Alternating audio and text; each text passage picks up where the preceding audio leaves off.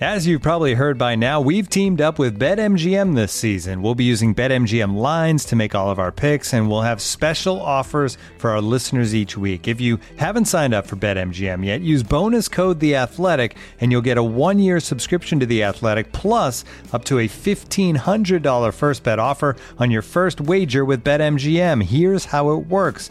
Download the BetMGM app and sign up using bonus code The Athletic. Make your first deposit of at least $10. Place your first bet on any game and claim your voucher for a 1-year subscription to The Athletic.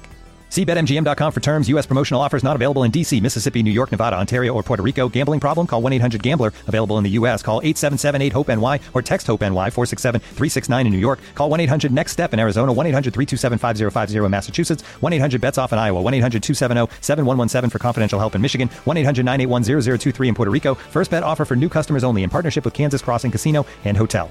Don't forget, if you haven't signed up for BetMGM yet, use bonus code The Athletic, and you'll get a 1-year subscription to The Athletic, plus up to a $1,500 first bet offer on your first wager.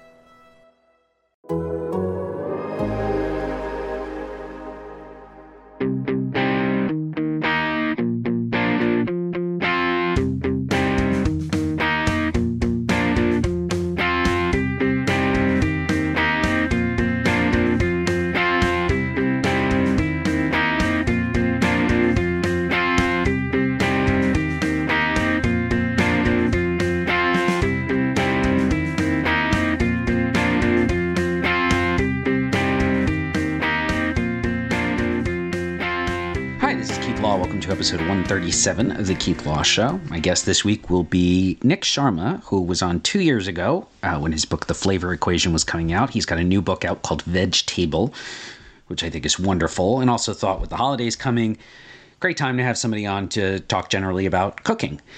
And especially if you're trying to be a little bit more vegetable-centric in your eating, but not straight vegetarian, although the cookbook has lots of vegetarian recipes. It also has some that are not vegetarian and lots of ways you can substitute in and out. And that's the kind of cooking that I'm particularly going for. And I've been a fan of Nik's work for some time, so it was great to have him on the show again.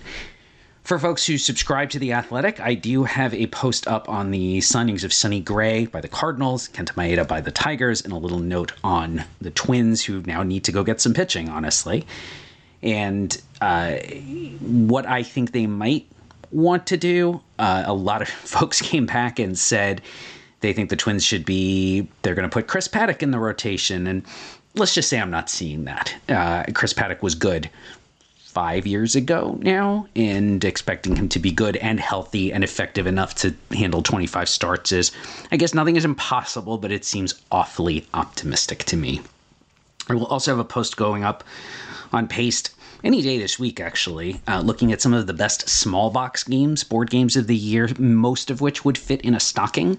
So, and I get a lot of those games to review, and often I like them, but they feel a little small, maybe to do a full-length review over at Pace. So I've been saving some of them up over the course of over the whole year to mention those. And also they're great gifts for stockings. And I know even if you're just talking about adults or teenagers, sometimes finding gifts to put in people's stockings, if you do stockings, obviously, can be a little bit of a challenge. And most of these games are under $20. Some are only about $10 to $12. And that just kind of hits the spot. And then they take up a lot of space in the stocking, which is also a pretty valuable thing. And for those of you who have not subscribed, I do have a free email newsletter. It's just tinyletter.com/Keith Law, and have resumed it in the last couple of weeks. I had sort of fallen away from it due to travel and some other personal matters, but I've been back on it. I've sent it out 3 times, I think, in the last month, and I'm shooting for weekly. May not always get to that goal, but please do sign up. It's free. It's just more words. I also, every time I send one out, link to everything I've written, regardless of where, since the last newsletter. And so with Twitter, I refuse to call it by the new name, dying a slow, painful death, that might actually be the best way to keep up with things I am writing. You can also find me on Blue Sky, where I'm at Keith Law, Spoutable, also Keith Law, Threads, been posting there more as well. That's Mr. MR Keith Law, same as on Instagram. And I do post on Instagram. It's not baseball stuff, but if you're interested in food and board game stuff and doing board game giveaways over there, Instagram is the place to follow me. So there's lots of me out there, even if I won't be on the Twitter so much anymore. Now, it is my great pleasure to welcome back to the podcast Nik Sharma, who is the author of now 3 cookbooks. His latest is called Veg-table, VEG-table, which is out now. I have a copy in my hands right now. You can also find and follow Nik on several social media platforms. He's great on Instagram and now Threads at Brown Table, ABROWNTABLE. You can also find his newsletter, The Flavor Files, at Nik Sharma, NIKSHARMA.substack.com. Nik, welcome back to the show. Hi, Keith. Thanks for having me back.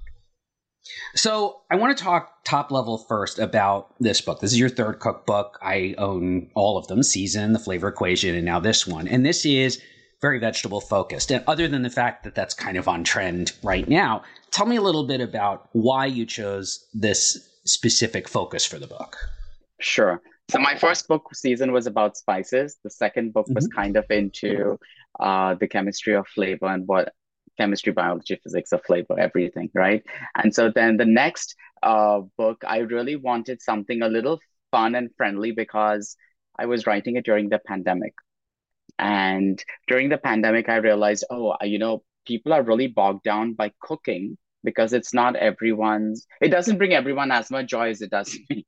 And the second thing is, so people are looking for like short, quick, fast, easy to put together, but bold on flavor, which is a tough thing to deliver because the skills may not be restaurant-like, but people want that restaurant feeling at home during the pandemic. So I decided, what if I could challenge myself to write a book on vegetables? And since I had proposed this book in 2020, this was way before vegetables were becoming popular. And it just coincided that I would release this book at a time when everybody was releasing cookbooks on vegetables. So my spiel has always been about the science of cooking and flavor. So I try to bring both of those elements into this cookbook. And it's very fun, narrative. The style of writing is also just very casual in this book, in the recipes. And I just wanted to have fun with this book so people wouldn't feel bogged down by the weight of anything. And I could show them, hey, science is fun, but if you don't like science, at least apply the science to your cooking and get away with fast, flavorful results. Yeah, notice the intro to the book, it looks a little bit like it's going to be a botany textbook. And I don't mean that as a criticism, actually enjoy it, because I like your science-based approach. I know you have a science background as well.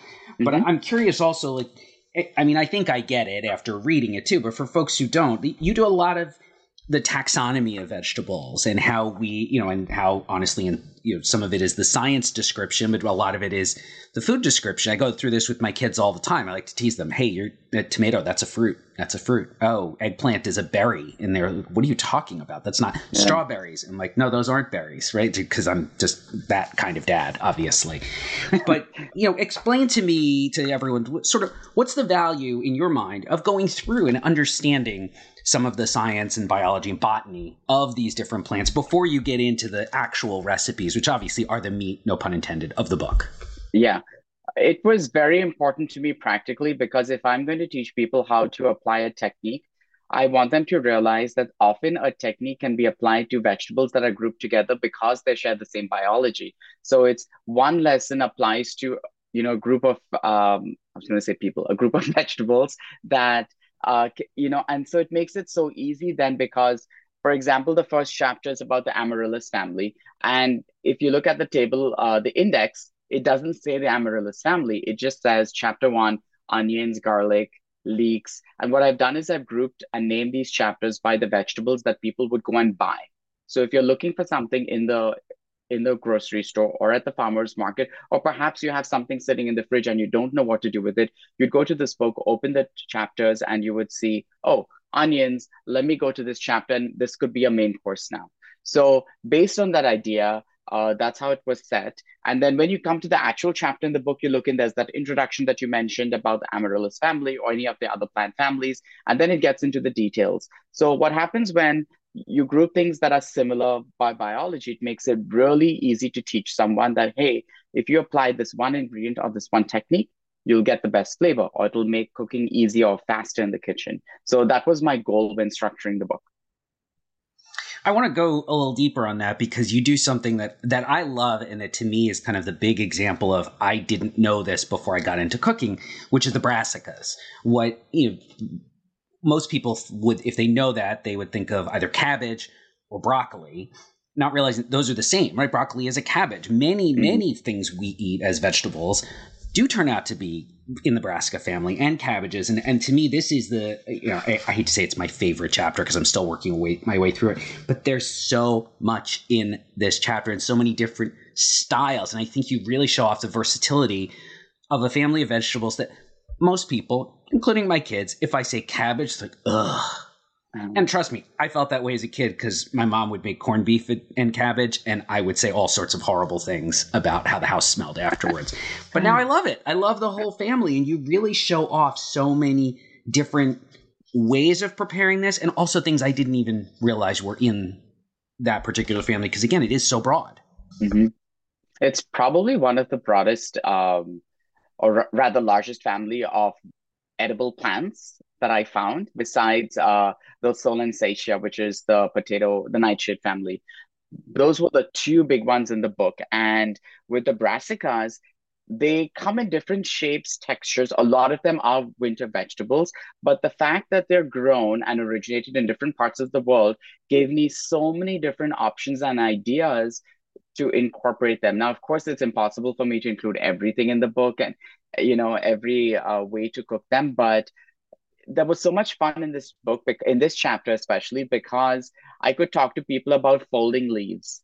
And one of the things I'm really fascinated by is the art of carving fruits that's done in Singapore. When you go to South Asian countries, they really do that so beautifully. And for me, with vegetables, a lot of the vegetable cooking that I've seen in recipes, a lot of them focus on fast, which means chop, saute, kind of like fry, stir fry, and then that's done, which is great. There's nothing wrong with that. But I think just this book, I really wanted to showcase that you could grab a leaf, fold it, like the collards. There's a dish for collard patra where you take a bunch of collard leaves, you stack them and glue them together by using a mixture of chickpea paste and yogurt that's seasoned. And then you fold that up, steam it so it kind of glues everything together in the form of a long burrito, cut that up into little rolls, and then you pan fry them. And it turns crispy. But that's such a fun, simple thing to do that provides this dramatic effect that seems that people have been working for hours on. The cabbage. So in the book, I do cabbage roast. This is a dish that I grew up eating with because my grandmother used to make it. And what she'd do was fill it up with seasoned beef that was pre-cooked or lamb. And what I did was I make a vegetarian version using mashed potatoes and lentils. Again, taking something as common as a cabbage that people eat year-round and doing something fun like rolling them. For me, that was actually one of the most fun recipes in the book because it's so easy, but also so dramatic in its effect. And it's one of those things where you can get kids involved. Usually people think about, oh, let's bring kids in to cook cookies or cakes and all that stuff during the holidays. But I think it's really important to also showcase savory foods with them, like bring them in to do something as simple as this. And then they feel more appreciative of vegetables because I think it's such a sensory thing with cooking. You can appreciate food in all these different ways when you're touching it. And for a child who's kind of on sensory overload at that age, for a young child, it's such a beautiful way to just get them involved and appreciate food. Oh, I totally agree. And they take ownership. They feel ownership of it. And they're more likely to taste it, which I know with the younger, my daughter's a teenager now. I have two younger stepdaughters. And I think back to when my daughter was that age, just getting them to try is the biggest challenge. And you can't make them like it, but if they never try, you'll never know. And then my daughter would sort of randomly be like, I like duck. I like mushrooms. I like Brussels sprouts, the one that still shocks me because I don't think I like Brussels sprouts until I was about 30. But also, one thing that I love about this book, and you even make a point of this too, you said it's the first time you've included pasta recipes in a cookbook, which is great. And I've already tried at least two of them. The broccoli miso sauce was a big hit, I have to say, and wildly unexpected. I wanted to ask sort of, do you feel like, you have a global background and a very global perspective. You put ingredients into pasta dishes that I grew up Italian-American. I'm 3/4 Italian. Yeah. I'm not offended, right? But I look and I say, I wouldn't have thought to do that. I would never have thought to put miso in a pasta dish. but it worked beautifully. And I think you even say it sort of takes the role of anchovies in a lot of traditional dishes, which is a big umami ingredient in Italian cooking. So I'm just, again, it's a bit of curiosity, but what's your approach? Do you just sort of feel like, hey, I'm not Italian, I don't come from that tradition, I can throw anything in, which, by the way, is awesome. I think it makes these recipes so interesting and unlike so many other, I mean, I have a lot of cookbooks. I don't have a pasta with miso dish anywhere except in this one. That's a good point. That's actually a very good point that you bring up. So it goes back to my background a little bit because I grew up in a bicultural household, different faiths. My mother's Catholic, my dad's Hindu. Then I moved to America. So you can imagine that I just lived my life experiencing foods in very different ways. And because I grew up in a household where things were so different, there was never a notion that there were also Anglo-Indian influences because of the effect that colonialism had on my mother's community. The food was always put out to survive, kind of. This is what my mother knew to cook or what she was familiar with. This is what my dad knew, so he cooks too. And so they'd serve these random things at dinner that was never a themed dinner, so to speak. It wasn't like one thing. And because of that, I think it just made it really easy for me to, I don't have, I guess, that wall in my head or that barrier that it has to be a certain way. I'm expressing food as an expression of the way I've lived and the way and I always tell people, like, this is not authentic. If you're looking for authentic food, I'm definitely not the one, even when it comes to Indian food, because I just don't know enough. I'm making it the way I want to make it. And so with the pasta recipes, you're right. This is the first time I did a cookbook with pasta recipes because I was very terrified of people who might be emotionally charged up about certain ideas being changed. And I tested it out. So I said, I do get this question a lot from people who've bought my previous cookbooks, and they say, Nik, why don't you ever do pasta recipes? Don't you eat pasta?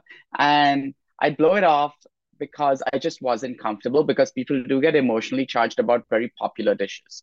So what I did was I started testing it out on the blog and in my newsletter, telling people, oh, this is my roasted tomato miso spaghetti sauce, which is actually in the book. It turned out that when I posted that recipe, people loved it so much. I think as of to date, it has 2 million views on my blog because it's so popular.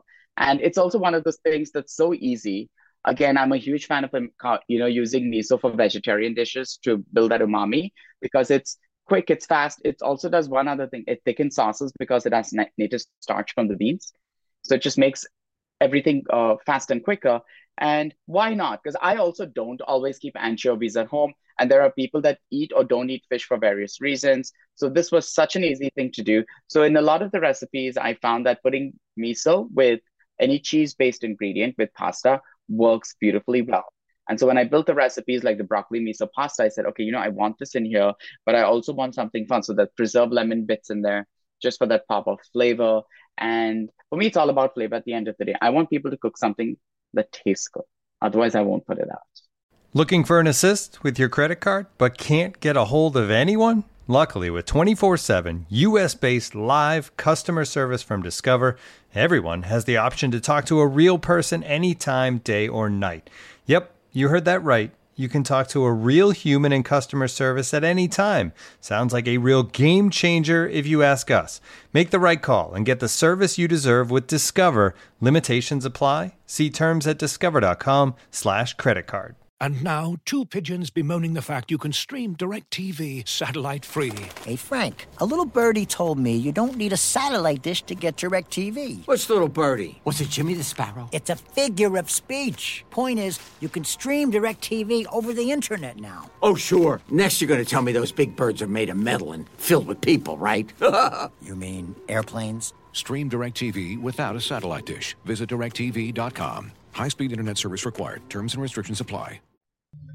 And I love that your pasta recipes, I think I haven't made all of them yet, but you are big on using the pasta water. And that is such a huge ingredient, and one that, I sort of knew it growing up. My mother was kind of like your mother, where it was, my mother always jokes, she says, what does she say? She says, she eats to live and I live to eat. And that is very true. Like, to me, cooking is just a passion. I love it. If I could just start cooking every day at 2:00, I would. Unfortunately, I have a job and kids, and that's not always possible, but sometimes it is. And so many of your, like that sauce you were just talking about, the broccoli miso one, the sauce is basically miso, Parmesan cheese, a good bit of pasta water. And then you get, I think you even mentioned this, some of the littler bits of broccoli do start to break down and end up kind of dissolving into the sauce, which I think is beautiful. I mean, my daughter, and it was just my daughter and I that night, we crushed almost all of it. I wake up the next morning, the leftovers are gone. She just took them to school, which is awesome. I was like, oh my God, this is great. That's a huge win. But it's so simple. It was so quick. That was the other thing I could not get over, how fast it came together. And again, I think using the pasta water, which is there, it's just free. Otherwise, you're putting it down the drain, is so key to, honestly, so many pasta dishes. I know there's a few exceptions, but the majority of the ones I really love to make, I'm getting some of the pasta water in a little, or some of yours call for a half a cup or more, but it gives that body that I just don't know another way to replicate. Absolutely. One of the things I've become more conscious, especially during the pandemic and over the past couple of years, is minimizing steps in the kitchen, not only just to reduce people's time, but also from an environmental aspect. And I think, what am I going to do with all this pasta water? I don't oversalt my pasta water. In fact, I tell people how much salt I add to so many liters or whatever. That's important to me. But what I do is with the pasta water is, as much of it I can use in recipes, I'll use it because it gets thickened because of the flavors of the starch that's in the pasta. And then also it absorbs some of those flavors that leach out. So it's a fun way to bring back those nutrients and not waste them. Because I just feel sometimes with certain recipes, even though the intent is good, often we waste too much. Because think about all these things that we dehydrate. On one hand, we spend all this money and resources to add water to vegetables and fruit, and then at the same time we're telling people to spend more money and electricity to dehydrate them. So those are the things I'm starting to be, as I get older, I'm becoming more and more conscious about these paradoxical balances that have been established. And if I can provide ways to people to just save money and waste less without giving a lecture, it's easier. So you talk a little bit in the intro about different ways we get vegetables. You just hinted at that too. We're heading into the winter, at least here I live in the mid-Atlantic. And so there isn't a lot of local fresh produce available. What vegetables do you recommend to people that they say, hey, this one's great to go get canned, frozen? Because they don't all work the same. Some are great. I remember seeing Gordon Ramsay and it shocked me. He's like, frozen peas are fine. It's like he didn't just swear at me for using frozen peas. This is amazing. So what are some of the ones you recommend, especially for those of us who live in colder climates? Absolutely. I mean, I live in LA and I keep a stash of frozen vegetables all the time, and even canned, because convenience, honestly, and I don't always remember to brine or soak my beans. So it's really helpful. In terms of frozen vegetables, peas are definitely a good one to have. Those bags that come with the chopped mirepoix, like the carrots, onions, celery all together, that's really good, because sometimes I really do not want to buy a whole thing of celery and then not use it. Right. For really one great rib. way. Yeah. And it's not that expensive. It's already like pre-weighed and whatever. You don't have to do any math. It's easy. Other vegetables that I like are okra. So I'm a huge okra fan. Frozen okra is really great. Fresh spinach. Sometimes it's better just to buy, if you have limited space in your refrigerator, buy frozen spinach, because it's already shrunk down. You'll get exactly how much a recipe tells you that you need. 16 ounces, you can get it, versus buying maybe like 200 ounces to get that amount. What else is really good? Bell peppers. I've seen frozen bell peppers sometimes that I've picked up that are really good. Mushrooms, not a vegetable, but still really good. Yeah. There's just so much that's available. And one of the things people should not look down upon them is because food technology is constantly improving and companies are spending millions and millions of dollars into it. So the efficiency at which these things are being frozen, not freeze burning and drying up, is amazing. It's so good. I think back to, I grew up in the 70s and the 80s, and the frozen vegetables my mom would cook, it's just no comparison at this point. I think of green beans she used to make where they were mush by the time they got to the table. Or you might say they were very English when they got to the table. But now you can get good quality frozen green beans. We do Trader Joe's a lot, and they hold up. And so that's one I like to keep. I usually keep a bag of frozen corn because it's something everybody in the house agrees on too. And that's one that freezes beautifully. And that's I just made an ottolenghi recipe the other day that called for chickpeas. And by the time I decided I was going to make it, it was already the afternoon. I was like, oh, I don't have chickpeas now. So go grab 2 cans of chickpeas. Boom, ready to go. Mm-hmm. So that's another one. Love to keep in the house. Yeah. Canned tomatoes also. In a lot of dishes, in this book, I tell people buy canned tomatoes, buy tomato paste because the flavor is more concentrated and better. Yep.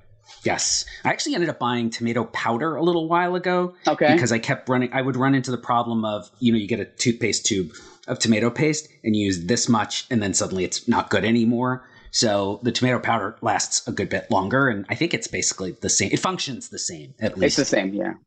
Yes. I also wanted to ask, since we're heading into the holiday season, I always have readers ask, what gifts do you recommend in the kitchen? What items do you recommend in the kitchen? You do have some here at the front of the book. What are some of the things that are musts for you? And you can be a little, they can be niche or extravagant. I mean, people are always asking me for things. And I'm kind of at the point now where I've been an adult for so long, I have all the things. So I run out of ideas sometimes. Okay. So one of the things I love, and this is for people who, I love gadgets, not big gadgets, but I'm a huge fan of gadgets that actually do a bunch of things. So one of the things I've fallen in love with is Zwilling's Fresh and Save storage device. It's a vacuum system. They make reusable plastic bags. They also make glass containers and plastic containers to store food. And you can do both dry and wet. And all you do is, it comes with this small USB handheld pump. You put it on top, it takes care of it. So if you're sous vide, if you're storing stuff, it's your go-to. And then another thing, I just got back from London and I'm in love with the baking culture in London. So I've treated myself. I've got on order 2 cookbooks from the Bread Ahead Bakery in Borough Market, who do the donuts. And they have a baking school. So I got the baking school cookbook. So I highly recommend that to everyone. Beautiful book. And then Fortitude, which is another bakery where I had mince pies, and I'm hoping to create those mince pies this month. But I was blown away by the bakery culture in London. My wife is Welsh, so she has introduced me to some of the baking culture. Her parents were born there. She was born here. Okay. So I believe we have some Walker's mince pies in the freezer right now. Oh, nice. And okay. Yes. There'll be a steamed pudding at Christmas. There always is. I'm generally the one who lights it on fire, but she does all the work. Okay. Yeah. Yeah. And they, one thing I love, having gone there last year too, to London and then to Cardiff and some other towns in Wales too, they don't skimp on the fat in the baking. No, they don't. No, we're just baking. We're doing it. They do. One of the things I did notice, and this is with even the recipes that are written, there's less salt and less sugar used in a lot of the food, but they don't compromise on fat. They'll actually add a little more just to get the texture right. I appreciate that. Right. To me, it's not, these are not everyday foods. Yeah. So if I'm making that, for Thanksgiving last week, I made a pumpkin pie. I'm making a pumpkin pie. I'm using the heavy cream.